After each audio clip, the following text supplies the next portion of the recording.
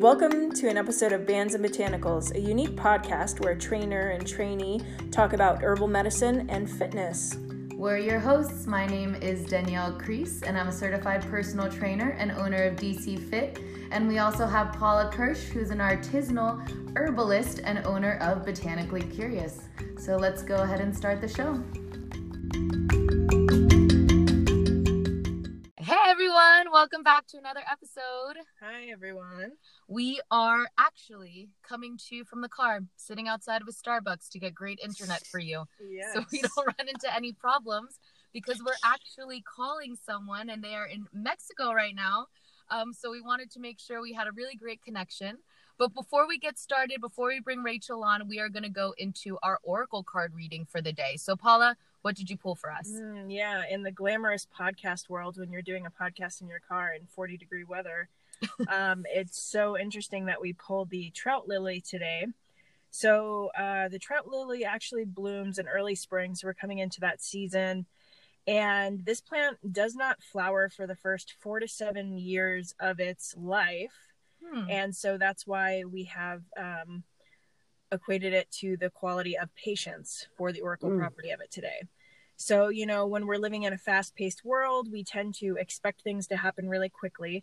And this attention span has become shorter and shorter with just instant gratification a lot of the time.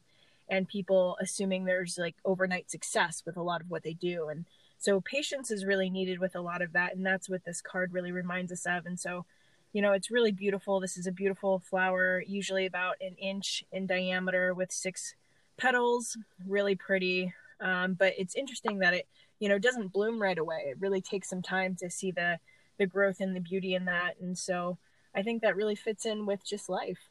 Yeah, and it absolutely fits into what we're doing this morning and who we're talking to this morning, because we've been trying to connect and we haven't been able to for various reasons, scheduling, life getting in the way. So patience definitely resonates with that. But when we talked to our guest today, and her name is Rachel Pringle Urban, she's actually one of my oldest friends.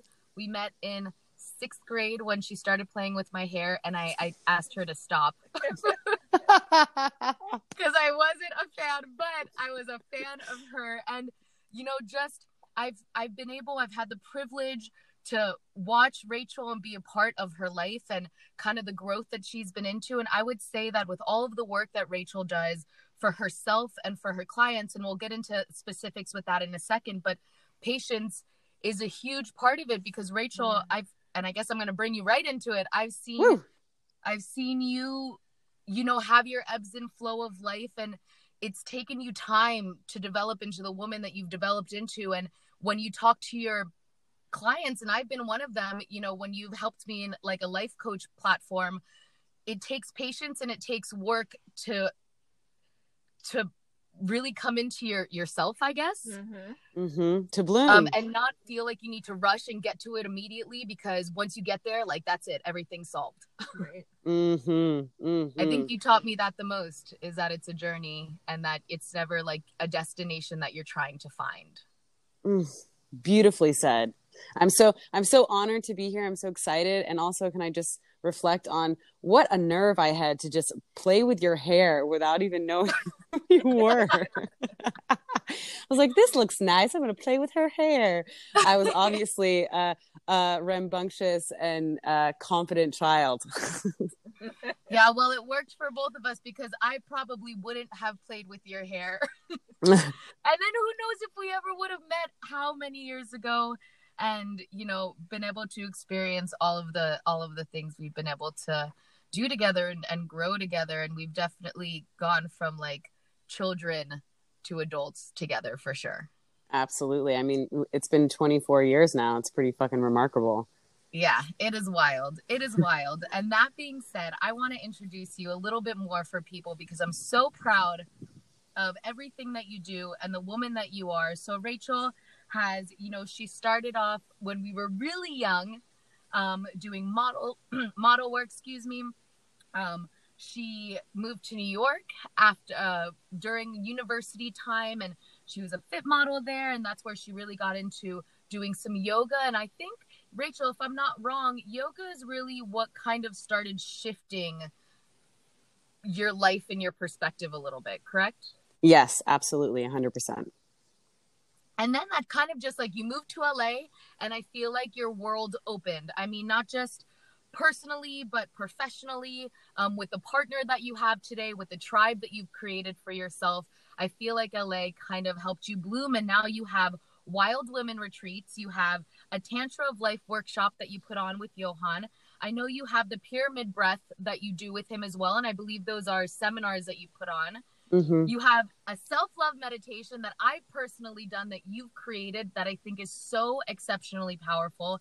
And then you're a freaking published author with your Wild Open Sacred Erotica book. And then on top of that, this girl who I've watched read 12,000 million Vogue magazines has recently been featured in Vogue in an article. And you are just blowing my mind all the time with what you are doing, not just for yourself, but for so many people.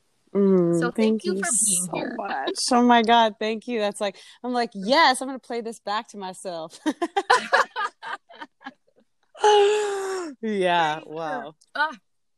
You're experienced, girl. You're experienced.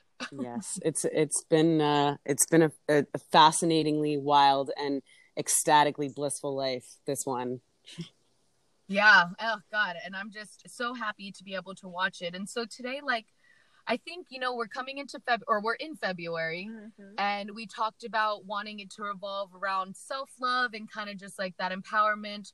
And that's kind of stuff we wanted to talk about with you because I feel like you are queen of empowering yourself and others around them to feel that deep self-love and to feel empowered. And then also, we'll see where the conversation takes us. I know that Paula has a lot of herbs that she has brought in that are good for, emotional support or sexy support or whatever the case is. And then, I know that you and Johan like to get really physical together, and this also being a little bit of a fitness podcast, I would like to touch on a bit of that. So I think we have a couple of things we could talk about. I love it. I'm a yes to all of these things. I think self-love, working out, and the herbs that the planet provides are really the basis of so much of my life. So I'm a total yes to all of this. So, that being said, Rach, I know personally different parts of your story. I know kind of different ups and downs and stuff, but if you could give us a brief synopsis, a brief glimpse into your journey, if there were particular points that kind of you feel brought you to where you are today as a woman personally and professionally. Well, I think, you covered so much of it. I've been modeling basically my whole life, and New York was a big part of that. I was living in New York for 7 years, and the modeling industry really was a huge, massive mirror into self-confidence, self-esteem, and self-love. And even though there were really rough moments in that, I know that as, the master creators that we all are, why I created those scenarios to learn the lessons of really owning and being your own champion. Because if you're waiting for others to do that, you're sort of living in this illusion that is only validated by an external response. And so right. I feel so grateful that the modeling industry taught me that, especially fit modeling. For those of you who don't know what that means, it's basically like I'm a human mannequin for designers to create clothes off of. And it's a fascinating experience. And also it was very challenging to be measured on a daily basis in front of 30 people and being sort of ridiculed for measurements being too big and always in this energy of needing to lose weight. And it was incredibly challenging. And I like to remember it as putting myself in like a purgatory. I was constantly thinking about what I was eating, how I was working out, and thinking about where I am today. I'm just in so much more of a deep state of relaxation. And I never would have had that journey if I didn't have the intensity that the modeling industry really created in my life. And then, like you said, when I moved to LA, I was sort of always a natural born hippie, I would say, and into all the quote unquote woo woo stuff in New York, but sort of on my own. And then when I moved to LA, I just finally was surrounded by people who spoke my language and were interested in the same things. And like you said, my life, it was like I buckled into a rocket ship and freaking blasted off into the ethers. Yeah. So what do you think was like, I don't know, you've tried to help me with this. I know that you also have done some coaching for people and trying to get them to realize kind of their potential. What do you think was an important step for you to kind of start to make that journey towards your authentic self? Because I know that in New York, I know that you had times where we had fun. I visited you there a couple times. I know there were times, you know, it was kind of a party scene. There were definitely good moments, but I feel like you were still kind of, I remember having a conversation with you one time and you were like, you know, I'm a model, but I'm also doing yoga. And sometimes that world didn't seem like it fit together. And you were trying to find how you could express yourself. What do you think is like kind of that first step that someone could take? Because it's a scary first step when you're trying to really find who you are. Yes. I mean, absolutely. I think the first step that was most powerful for me is when I started meditating. That really changed my whole entire life, because I really believe that meditation is the art of self-intimacy. So creating sacred time on a daily basis where it's just you and you. And it was the first time that I started to tune into my own internal thoughts and really start hearing how I was speaking about myself and understanding, you know, the scientific expansion of this, which is, you know, our reticulator activating system, which exists like at the base of our neck, where our neck meets our spine. And this system is designed to confirm what you are believing. So whatever you think on a daily basis, the universe uses this system to gather information to confirm that. And so once I became aware of that, I sort of realized, oh, I actually have the power to make the change, because I think so many of us are programmed or conditioned to think that the change has to happen outside of us.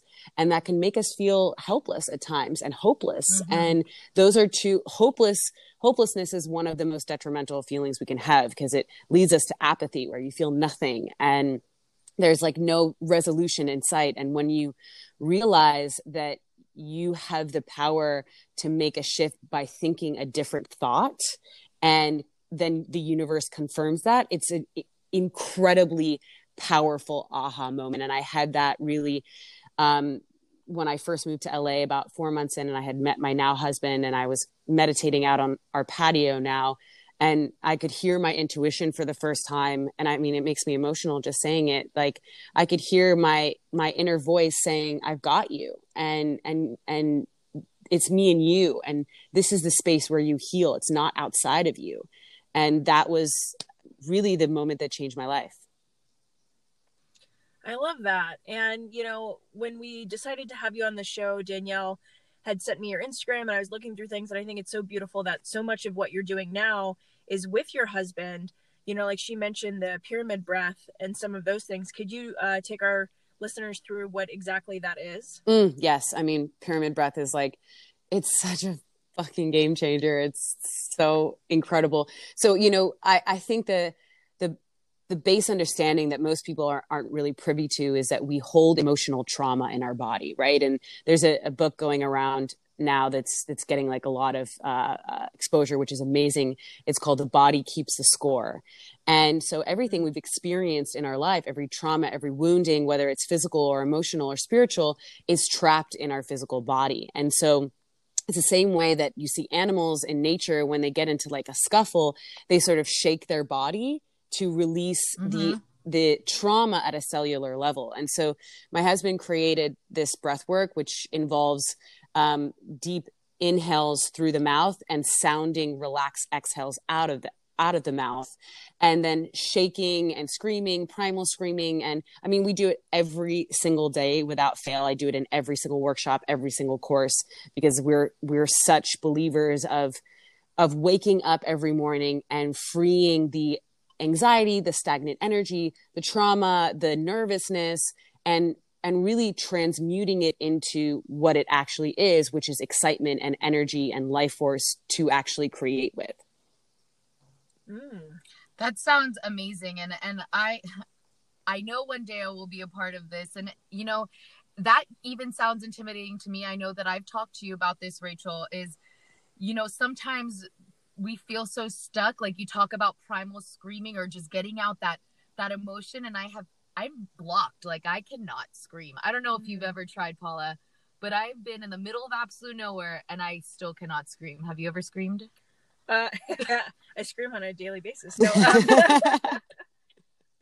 yeah, you know, I think I definitely hear what you're saying, and I feel that sometimes where maybe it's not necessarily screaming, but the emotional aspect to that, and almost cracking open that, you know, that lock of just like, okay, you know, mentally that as soon as you pass that point, there's a lot more that's going to be flooding out, and so our minds and our bodies are almost trying to protect us, but at the same time it's holding us back, you know. And so I definitely know that I've seen that a lot, you know, doing ACEs work with children a lot of the time, and looking at ACEs is adverse childhood experiences. And so a lot of that, like Rachel was mentioning, you're holding on to that in your body and your mind for such a long time, and then you get older and just working through a lot of that and how that trauma really works. And so yeah, it's really interesting how we almost stop ourselves from healing because you have to push past that hurt first. Absolutely. And I think the beautiful thing is that I always actually use this this sort of like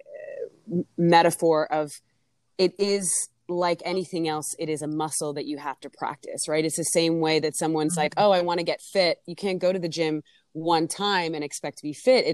It's a consistent, you know, practice that develops this part of you that is less fear-based and more excited. So it's the same way that you go to a gym. Like I explain this all the time. You go to the gym. First time I went to a big gym, I'm like, I don't know how to use any of these machines. It's so intimidating. You don't know what you're doing. You feel like people are looking at you. You don't know what weight to do. But after you've done it a few times and you have someone who's holding your hand, like a trainer, like you, Danielle, or like Johan is for me, then you just become accustomed to it. And I think the other thing that's so brilliant about it is the understanding of fear, right? Fear is an illusion that we are born with, that keeps us, exactly like you said, Paula, from doing something that a part of us believes might lead to death. Really, that's how serious it feels in our body, right? And so when we go towards something that is unknown and that is uncertain and that feels new and scary, fear comes in and is like, no, don't do this because I'm going to keep you safe right here. But as soon as you do it and then you start doing it consistently, it just becomes completely natural. Like I feel like weird not doing it. You know, it's so a part of my day-to-day routine. It's like flossing or like working out or like eating, you know, something that feels great. It just becomes a natural state of being. Oh, yeah. I look forward to eventually getting to that point because, man, I live with so much fear, and I'm doing some somatic therapy right now. And she always says that, and it's exactly what Paula just said. She was like, okay, you have protected yourself so far, and you've done what you've needed to do in order to, you know, whether you're a kid protecting yourself, whether it was after the accident and my mind was protecting me, or whatever the case was. She's like, but that doesn't serve you anymore. And so we're trying to like break through that. And she even tries to have me punch the couch, and I'm like, I can't punch the couch. Like I do a little like, hey, yeah. The tiniest little shittiest little punch, and she'll like look at me and I'm like, I know I have more, and she'll be like, do it, and I'm like, yeah. And I just can't. But it's weird. It's like it is, and I totally what you're saying with that fear, and it's a part of my daily life is that fear. And it's whether it's a fear of failure, fear of embarrassment, and definitely a fear of death. And I know that came a lot after my accident, is just thinking that like anything at any point could completely alter everything. Yeah.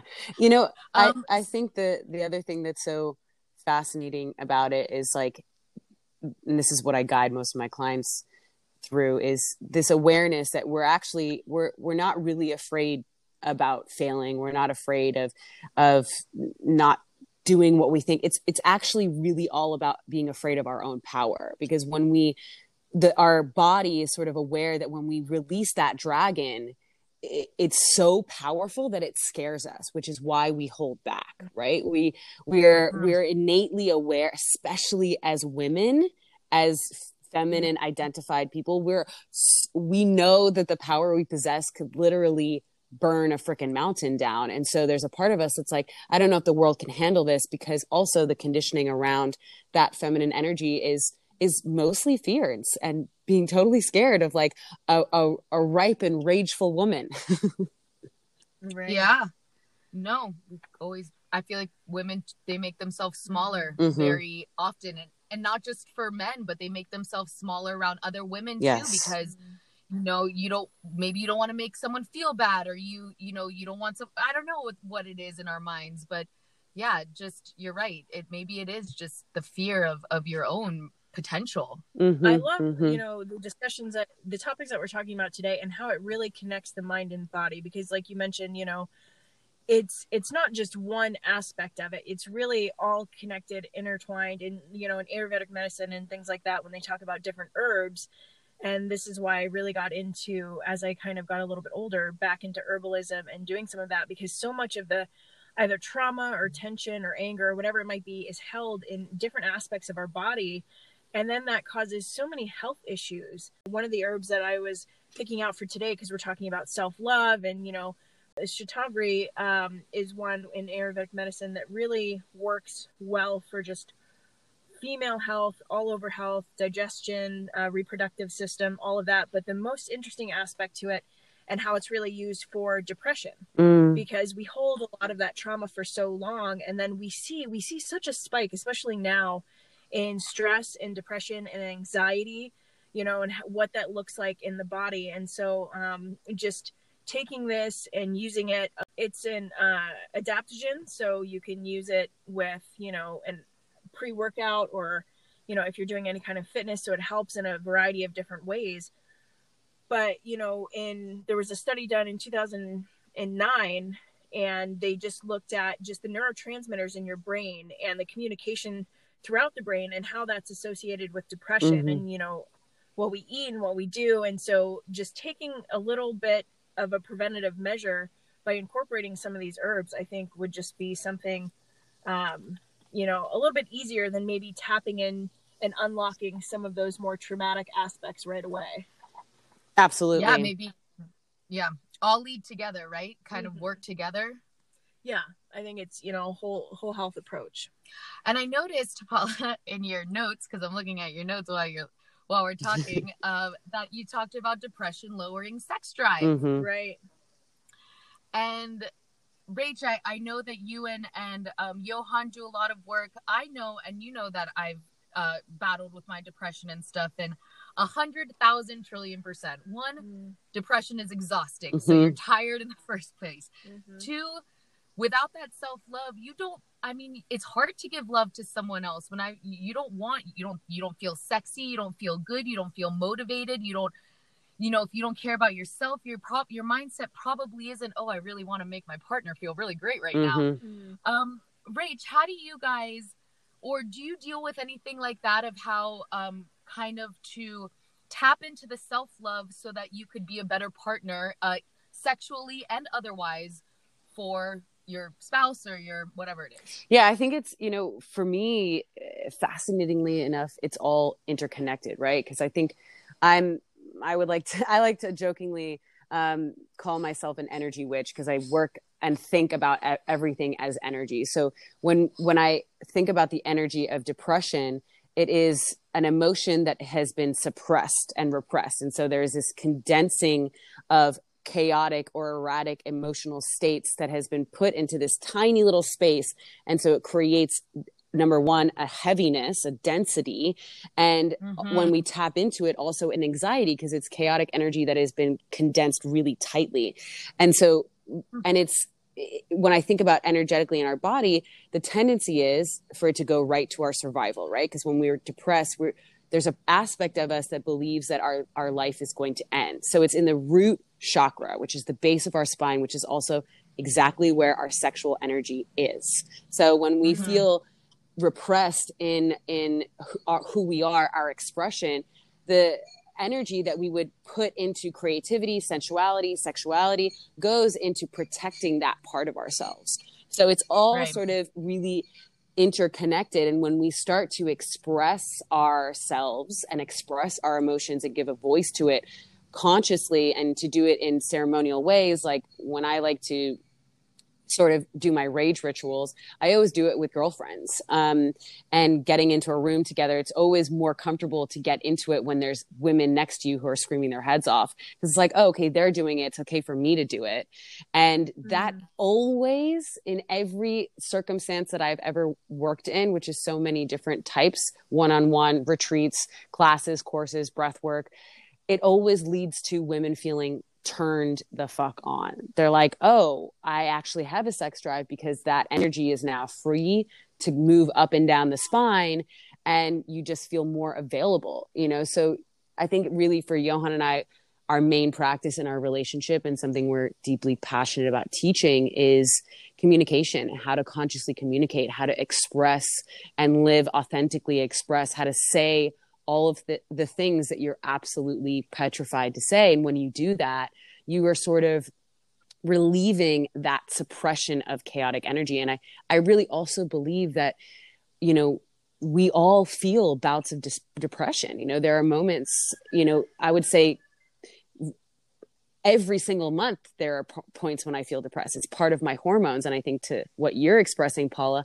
that's when the power of herbs comes in and is such a helpful reprieve to understanding that, you know, our hormones are a little bit off balance because we're just about to bleed, and using the natural medicines to help aid that and free us from this sort of like purgatory of like something's wrong. Because that's really what it leads to, is like this energy of something's wrong and therefore I need to contract, when really the basis of my teaching is that there's nothing wrong. There is no wrong and right. It's just a perspective shift. And when things are okay, your body relaxes and then your body can heal. Yeah, I definitely love that, because so many things that are prescribed in traditional medicine here in the United States, when you're talking about like more chemical medicine, have so many additional side effects. And so women are taking, you know, antidepressants or other things like that, and then they affect other areas of the body. You know, even on antidepressants, you can have a low sex drive, you can have all these things, and then all of a sudden you've got issues with a partner or with other things, and then that causes more depression. And so it almost seems like more of an endless cycle. And then really to touch into that, how women every single month, if you're experiencing that, you're reminded, or your mindset might be that there's something wrong, that this, you know, even though it's such a natural thing.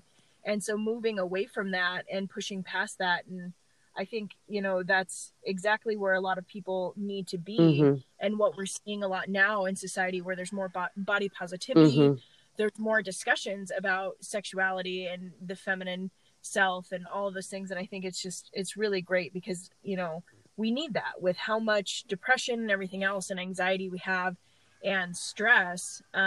It makes it difficult to really just function. Yes. Yeah.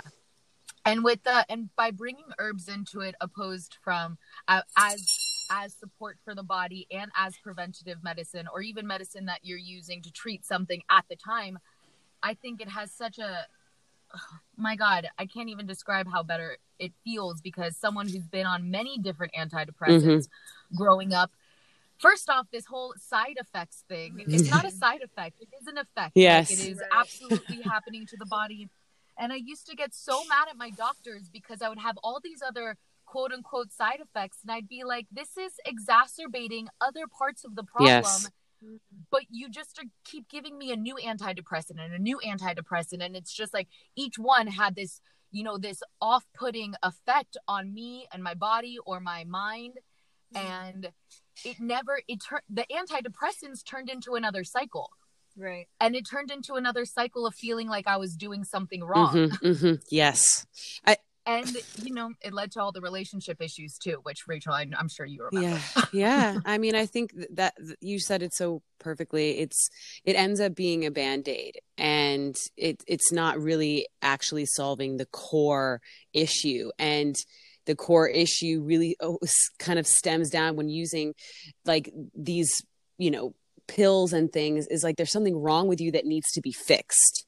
And that's such a heavy thing to carry, versus you likely have something inside of you that you haven't emotionally processed, and let me help you process that, you know, through somatic healing, through dance, through breath work, through EDMR, through all of these different incredible modalities, through herbs. You know, just the power of maca alone for your sex drive is so powerful, and it comes from the earth, and it is natural, and you can take it every day, and you're not going to feel a side effect besides the really nice effect of like, I want to get busy with my partner.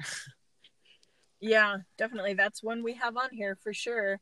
You know, and especially for premenopausal or menopausal women who all of a sudden see this shift in their sex drive or just in their bodies. There's a lot going on when that happens.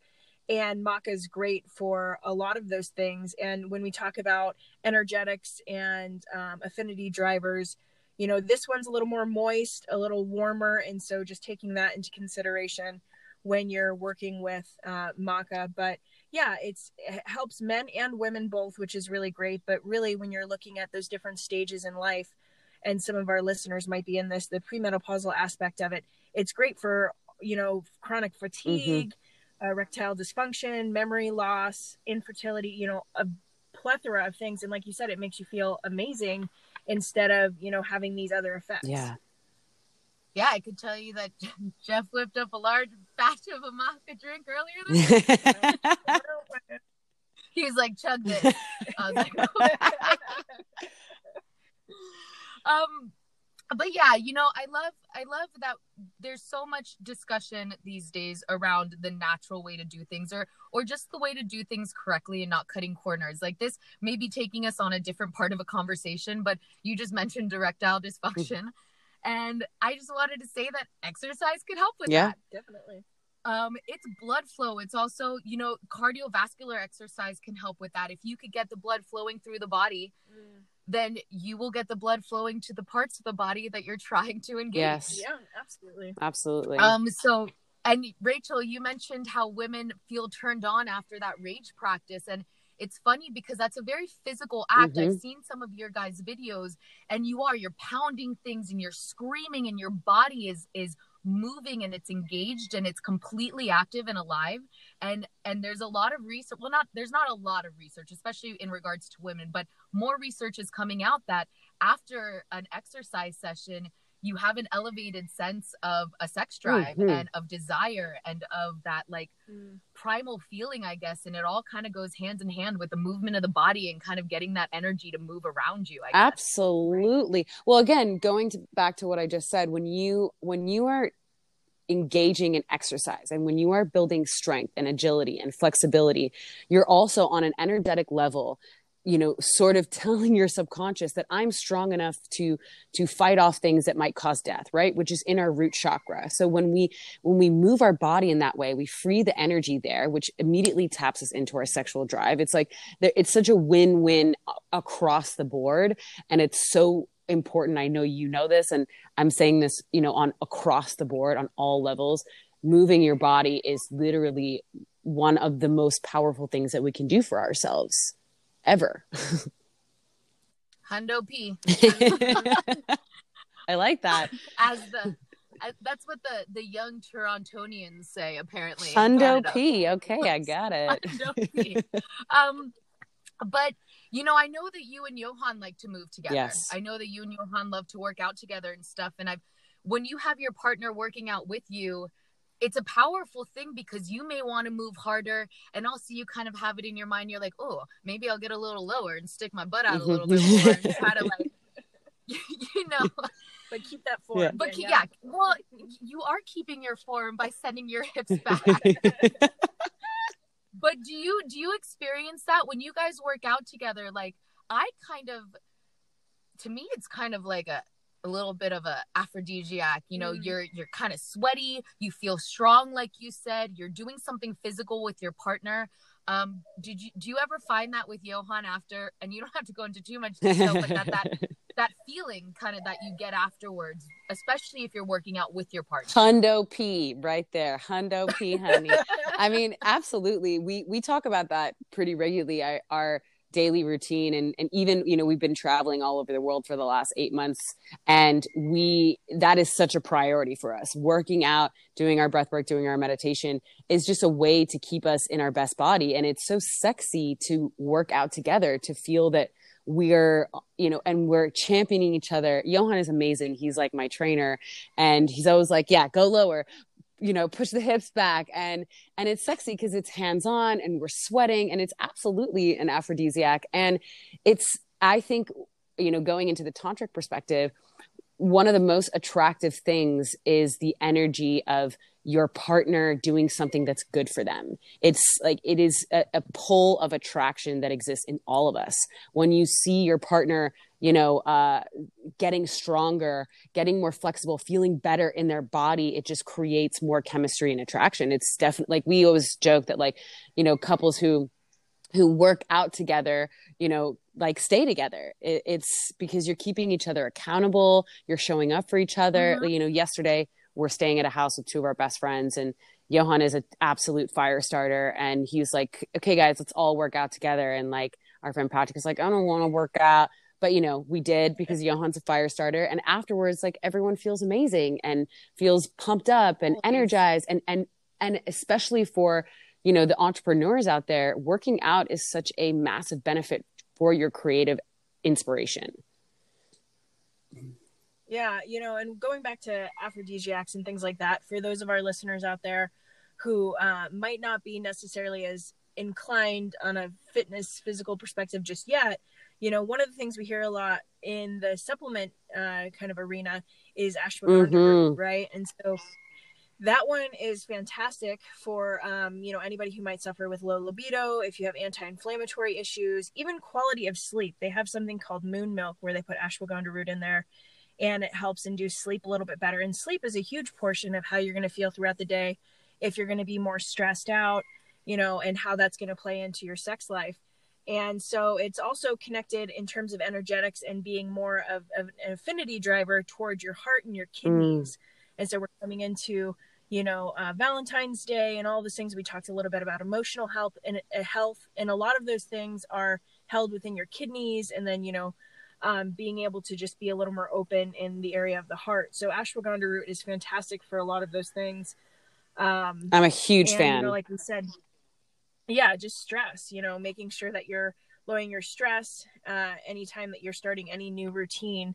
You don't want it to counteract and, then you're too tired to do anything. Yes. Yeah, sometimes when I'm really stressed, Jeff just, oh God, I doubt my parents are going to listen to this, but when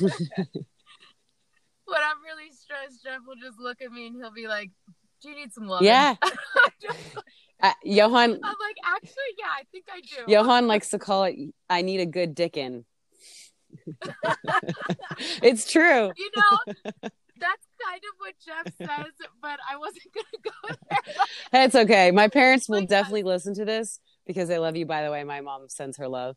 And I've said it to their face, so it's all good. We all need a good dickin' sometimes. Come on. Ain't that the truth? Or whatever works for you, whether it's a dick or a vagina. Exactly. You just need some good loving. Exactly. You just need some good loving. Oh my God, so funny. I love that. So Rach, one of the things I really wanted to touch on, because Paul and I have talked about this a little bit, you are such a strong feminine presence, and you want that to be a part of other women's lives, for them to kind of own their feminine power and the divine feminine. I've heard you talk about that so many times, but at the same time, in the same breath, you and Johan are so intertwined. And at this point, I think you've really found, and you speak of that balance of the feminine and masculine. So for our listeners and some people out there who feel like, especially if they're a woman or identify as a woman and identify maybe as a feminist, how do you explain and how can you kind of bring in the masculine so that, neither is overpowering each other, but kind of enhancing the other? Yeah, so beautifully said. Because I love how you guys work together. Yeah, I love how you guys work together. It's, I think, I definitely was way, way, way more in my masculine. I would say the majority of my life. I always had the femininity, and I've always loved women. I had a strong affinity towards women, but I was more grounded in my masculinity. And I think the thing that is sort of out in the world that is, I would say not fully true, is thinking that we need to take a part of us away in order to balance it out, right? I need to be less masculine in order to be more feminine, or vice versa. And I actually feel that using what you possess to your advantage. So like my masculine energy, my organization, my doer energy was a perfect foundation and container for me to bring more femininity in. And so I think that that is really what I like say to all of my girls is, you don't need to take one away. You just need to give yourself permission to experience more of the other. Right. So for the women who are more like, you know, like producing, achieving, focused masculine energy, it's wonderful. And it's just about bringing in more of the feminine play and the feminine creation and engaging in things that make you feel that sensual energy. And it can be many things. It can be gardening. It can be dancing. It can be, you know, dancing. It can be swimming. It's about getting into that fluidity.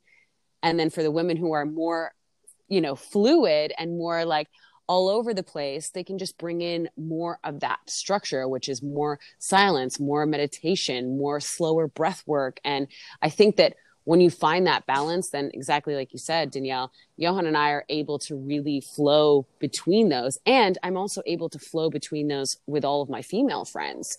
My girlfriend is here with me right now. We do a beautiful job of flowing in and out of those poles to balance each other. And it becomes really fun because both aspects of our life are fulfilling. And there's also that energy in the world that, like, you know, it's like sort of shamed, like, you know, masculine energy is shamed. It's like, no, we need both. We need to be working in unity, and we need to be expressing all parts of ourselves and encouraging that in others. Yeah. I mean, I would have never even thought of how you said that you had the masculine energy inside of you already. And realizing, I guess, that you can find that balance within yourself of both sides, that you don't need, just like from the first thing you said, not needing that external factor. If you have an external factor to help balance you, I guess that's wonderful. But I would have never thought, okay, me, myself, I have feminine and masculine. Like, I would have been like, oh, I guess I'm the feminine and Jeff's the masculine. Like, that just seemed like it would have been the obvious to me.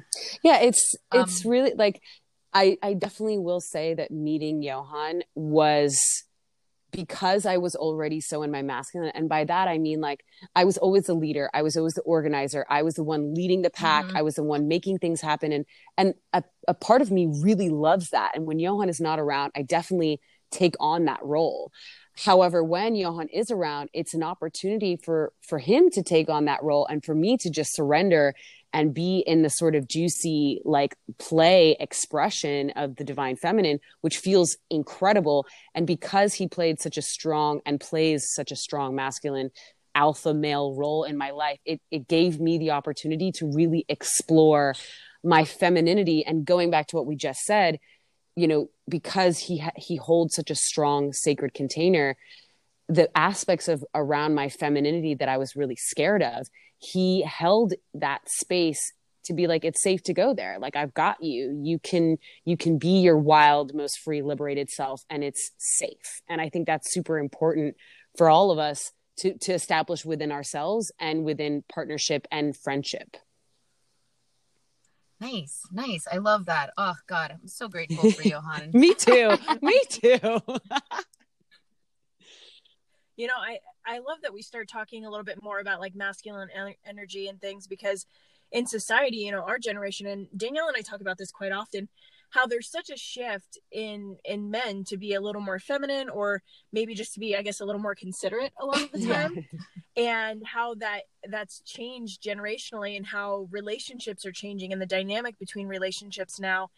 And just, you know, maybe there's still this focus on being so polarized as men and women from older generations, expecting certain things from us. And so I love that the gender roles, right, that there's a little more of that, you know, balance back and forth, and that if you have a partner, you know, or you're more confident within yourself, to just hold that space for yourself and say, I'm going to be who I need to be in the moment.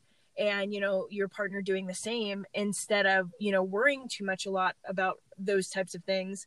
You know, I think that's just really absolutely great. I mean, the thing that's so fascinating, I love what you just expressed, Paula, because it's so true. And there is so much around this subject in the media now. And from my perspective, a lot of like shame being thrown around. And really, it's like everyone is just doing the best that they can with what they've learned from previous generations.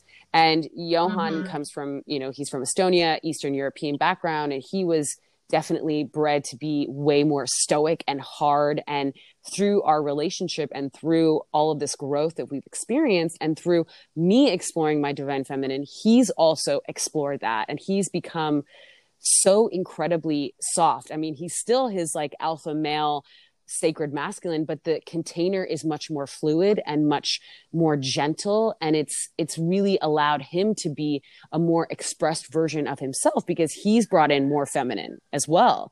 I think Johan is really also working on now bringing that to the masculine energy of like, it's okay to be soft. It's okay to be vulnerable. It's actually really necessary to talk about your emotions and to own your feelings, and getting rid of this idea that it makes you weak, and really leaning into how trustable someone is when they are authentically expressed in their emotions.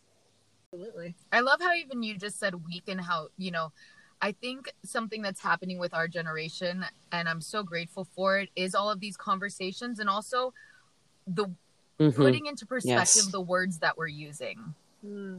Right? Because I was recently talking to a male, and they were going through something, and I was like, if you ever need me, just give me a call. And they were like, yeah, but I don't want to always call you and seem weak.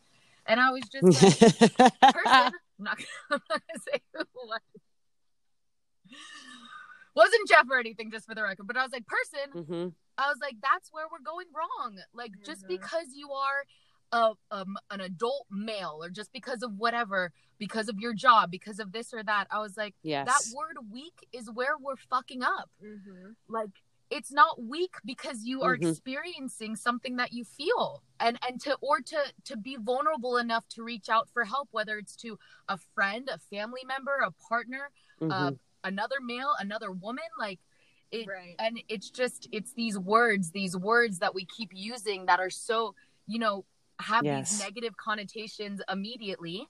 Ridiculous idea that men have to like suffer in silence and, like you said, be more stoic and not be able to talk about some of the issues, especially in a relationship, that I think our generation and the generations that come after us are starting to kind of break down a lot of those walls, because we're reevaluating what masculine and feminine even is. And I think that that's such a great thing. And, I know Danielle's going to talk a little bit about some aspects of working out and other things, but before we get into that, one of the things that I thought was really interesting, and my psychology professor back in college told me this: vanilla, the scent of vanilla, if you're dating, ladies, if you're not necessarily with a partner yet, or men, whatever it is, well, men actually really enjoy are very attracted to the scent of vanilla. And so it increases like muscular energy and stimulates that sexual appetite. And so it has this, I like that. Right, this thing of like exhilarating the brain. And so when they smell vanilla, it's like, oh wow. So, I think it should really be pumped into gyms more often. Like, gyms should smell like vanilla. Oh my God, that could be dangerous for people. They're gonna get distracted. I don't know. They may pump a little too hard. Oh, but that'd be nice. We could turn gyms into like matchmaker places, because people won't know what's going on in their brains. They'll just be stimulated to actually connect. Johan he's very sensitive to smells, and I haven't worn perfume in over 8 years, but vanilla is one of the things that he likes. Do you guys have specific herbs, Rachel, that you Well, we both take maca every day, together? And we both love ashwagandha, so I love that. And I personally take, for my feminine hormones, holy basil and milk thistle. And I also love evening primrose oil, like right around my moon coming. Like, we're very, very dedicated to our supplement use. We're like, if you see the supplement like cabinet in our house, it's like my parents are like, "What? You must spend so much money," because we really believe in that. And we've never, like, none of us take any medicines. Like, I haven't been sick in years, I think, because of our lifestyle, and supplements are a huge part of that. Right. Yeah, I mean, that's kind of what we always come back to, with it being preventative medicine, both the Mm-hmm. exercise or movement and the herbs and stuff, because you know, and I experience this a lot when I'm working in certain gyms, especially when I'm involved in any of the sales aspects.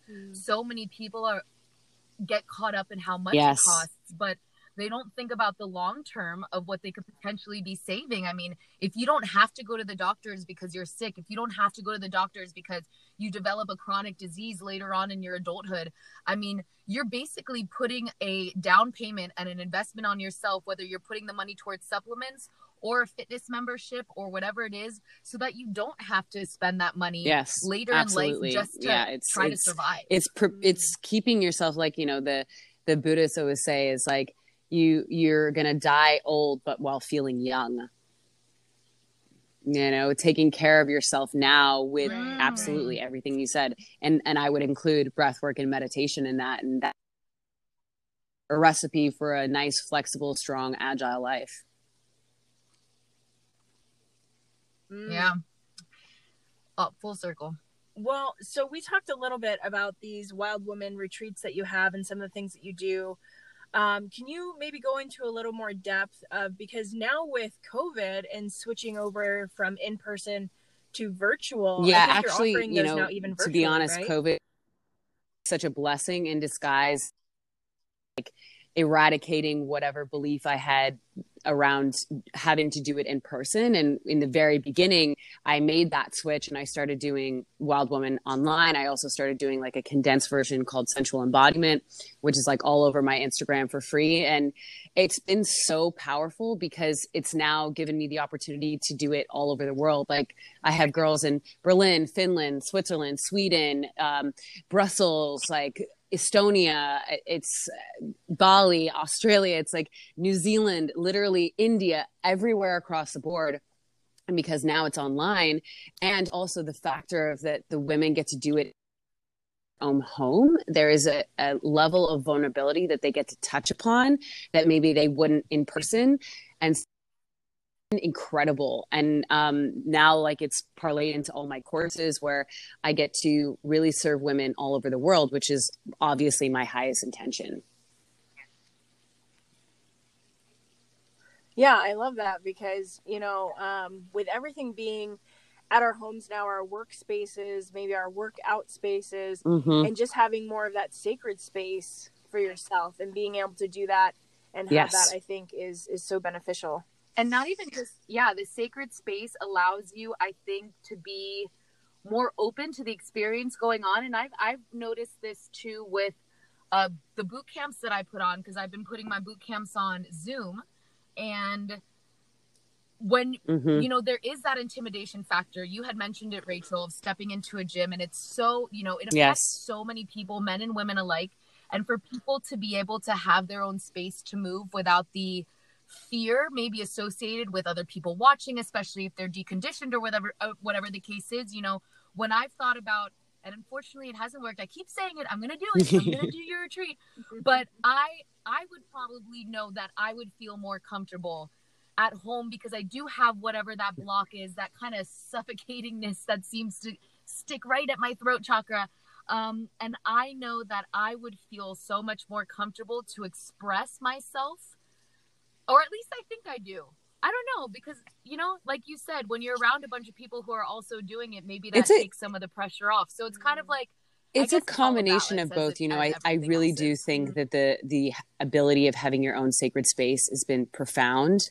And now because it's really sort of gone global, when I went to Estonia this summer and did my biggest Wild Woman in person, I had 55 women. And, you know, Estonia is obviously Eastern European country, and they can be quite like shut down. And a lot of people were like, don't expect much. They might not scream.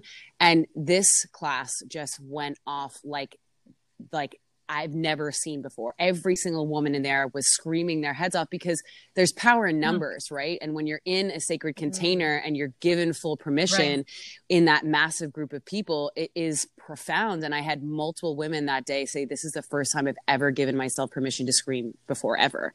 And it's like, I mean, I like wept at the end of that class. It was so profound. Yeah. Oh God. I could imagine what that release feels like. I think it's really interesting though, because women have to keep Mm-hmm. giving themselves permission to do these things a lot of the time. And like you mentioned earlier on in the podcast, just making it a daily practice, if you can, making things that are a little more difficult a daily practice. So that way, you know, there's control sometimes in just Mm-hmm. being able to let it go and knowing, you know, that you're not just going off the deep end. Yes. You know, there's not like this angry woman persona behind it. I think but you it's just more nailed it on the cathartic. head right there, because that is really the energy that we're sort of faced with, is this angry, rageful woman. And so we're scared to express this part of us because we don't know what's going to come out. But when you can do that in a safe space, you know, whether it's on Zoom, you're still in a quantum container, we call it, with other sisters. You see them dancing, you see them screaming, and it's like, oh, it's actually okay to do it. And once you sort of get into the consistency of releasing it, you start to cultivate that energy to serve you versus enslaving you. Mm-hmm. Mm-hmm. And, you know, I really wanted to make sure that we touched on, Rach, your self-love meditation, kind of bringing it full circle with, you know, this month and everything, because I've done your self-love meditation, and I know, and I've done it a couple times actually, and I know that it's something that you created, and, you know, you talking about, us just talking about giving yourself permission to express, but also I think giving yourself permission to love yourself, because at least for me, that's always been so hard. And I think I also, you know, sometimes I've had this association where, you know, like if I say that I'm, you know, I look good on this day, like is that me being a conceited bitch? You know, like it makes me feel like if I have some confidence, you know, I struggle with that. Like if I give myself some praise, do I deserve that praise, or am I, you know, stuck up for that praise or whatever it is? And I think that's where you end up making yourself smaller, or I've noticed that pattern in myself. So can you delve in a little bit about your self-love meditation, because I have found it so helpful. Yeah, I love what you just expressed, and it's that is such a big trap for us, right? Again, the programming and the conditioning that is around us is leading us to believe that when we love ourselves, it's being conceited. But you know, the definition of being conceited means you think you're better than others. And so it's really important to understand the difference when you start to cultivate that self-love energy. What that actually creates in your being is love for other people, especially for other women.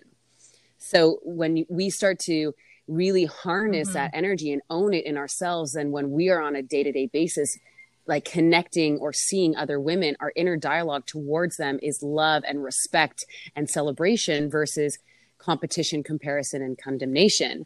You know, so it's really like, I said in the very beginning of our call, that moment that changed my life, that was my self-love meditation, was being inside, and was, you know, for those of you listening, and I'll send it to you, Dee, so you can have it as an attachment with this. You can give it to everyone for free, because I want everyone in the world to do this. It's quite simple, but it's going through and physically touching every single part of your body and expressing what you love. Like, I love my eyes and their ability to see truth and beauty. I love my nose and the fact that it can smell all these different incredible scents. I love my teeth and my lips and my skin, and going through this whole, and the first 8 months that I did this, even though I would consider myself a very confident person before that, it broke me down in the most beautiful, profound way, because our body is yearning for that love. You know, it's like all of those incredible studies that they've done around rice and around water, the difference between the rice when you say, I hate you, and I love you, it is flourishing, it is powerful. When you see it in water, it creates these crystalline, intricate, detailed, magical, mystical snowflakes, simply because of what you're affirming, and really sort of helping the world understand that when you are full of love, you are then radiating that into the world, versus, again, the competition and comparison. And it's the same thing with the masculine energy. It's just a pattern that we get to rewrite in ourselves. And instead of thinking this big pressure of like, I need to change the world, what we really need to do is to is to shift our internal world. And when we shift our internal world to acceptance and knowing and love, then our external world automatically shifts. That's literally quantum physics and science. Everything is mirroring us. And so taking that time consistently to just put your hand on your heart and say, I forgive you. And I trust you, and I'm here for you, and I've got you, and I love you. I mean, everyone who does it, even me who's been doing it, daily for 8 years, it's still one of the most profound things, because it's a remembrance that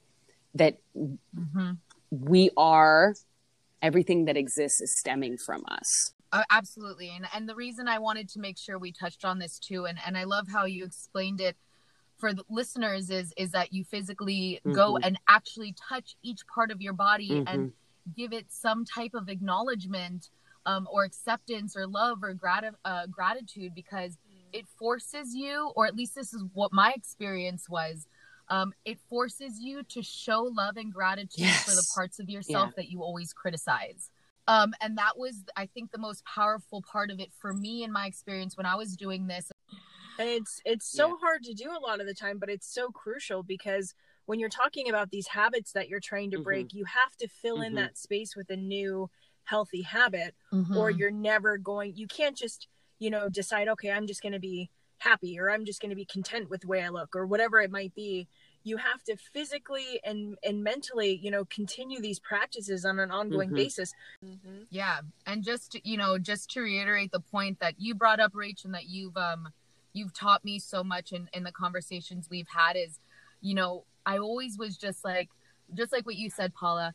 I just want to just get to the point where I'm just happy and content, and I accept myself fully, and everything will be fine once I reach that point. And to think that there's ever that one fixed point, I think, is where we get trapped in our mind, and where it becomes so negative, because you never will always reach that point and always feel content, happy, and completely accepting of who you are. It's, you always said, it's the full journey. It's the whole life that you work on this, and that you have your ebb and your flows, and not hating or not having some negative judgment associated with the parts of ourselves that may be a little shadowier. You said it perfectly. It's like, there's nowhere to get to. That's an illusion, and then when you realize that, it sort of takes this pressure away that you're in a race to somewhere that doesn't exist. You can actually just be here and let this moment reveal itself. And, that's sort of like my tantric understanding of it, when you can really allow these moments to feed us again versus enslaving us, because you're not in a rush to get anywhere, because you realize the only place you're ever going to be is here now, over and over and over again. And that's where we get into the Alan Watts and the Ram Dasses, and like they had it going on. It's like the shadow is such a juicy and delicious aspect of ourselves, and when we can give that part of ourselves the space to be and exist, all of these gifts come online, and all of these powers come online, because you're inviting yourself to be whole, and remembering that you're whole. You've always been whole. You're always going to be whole, no matter what has happened. Absolutely. Yes. Paula, did you have any other herbs that would be beneficial to lovers or non-lovers? This one, I always say the easiest way to incorporate herbs is just to drink tea.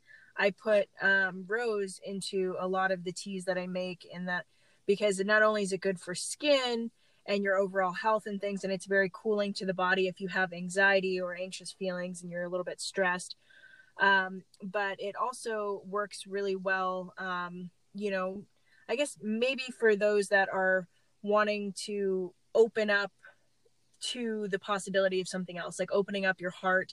Like I mentioned, rose has that affinity for the heart. That's why it's associated with Valentine's Day and all these other things now, and love in general. And, those that are really anxious or grief stricken, that are trying to work through a lot of these traumas, just incorporating some rose. And nature is such a beautiful example of us, right? The earth, roses, they go through their death and rebirth on a consistent basis. There's nothing wrong with it. They don't shame it. They don't guilt it. They're just like, this is a part of who I am. And each moment they bloom brighter, because they're just in full acceptance of what is. It's beautiful. Yeah.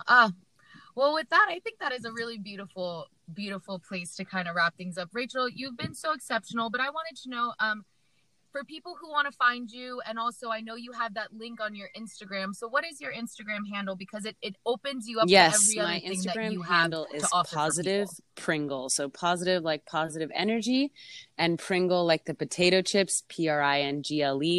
And you can find my website on there, iamrachelpringle.com. If you guys are putting this out right before Valentine's Day, I have an amazing course for women coming up, or femme identified, called Wild Love, Attracting the One. It's a 6-week course all on cleaning the energy of our being, letting go of subconscious patterns, and really getting into juicy, magnifying, radiant energy to call in your soul partner. Yeah. Aww. Amazing. Well, it will be coming out, I believe, next week on Wednesday. So we'll definitely get that out beforehand, because I'm sure that there are people out there that would love that. Rachel, I love you. It was so such a pleasure, much, guys. This was such an awesome conversation, and thank you both for creating and doing this, because I really am such a firm believer in both of these things. Using your body and using the earth to serve us is literally so easy and so potent, and may everyone in the world hear your words, and may it impact all of us on a deep level. I love you. Ditto, boo. All right, everyone. Peace and love. Have a beautiful day, and we'll see you next time. Woohoo! And just as a reminder, any ideas or topics discussed during this podcast should not be a replacement for any type of medical advice. Although Danielle is a certified trainer, and I have a knowledge of herbal medicine, any decision to incorporate an exercise or herbal remedy is always your own.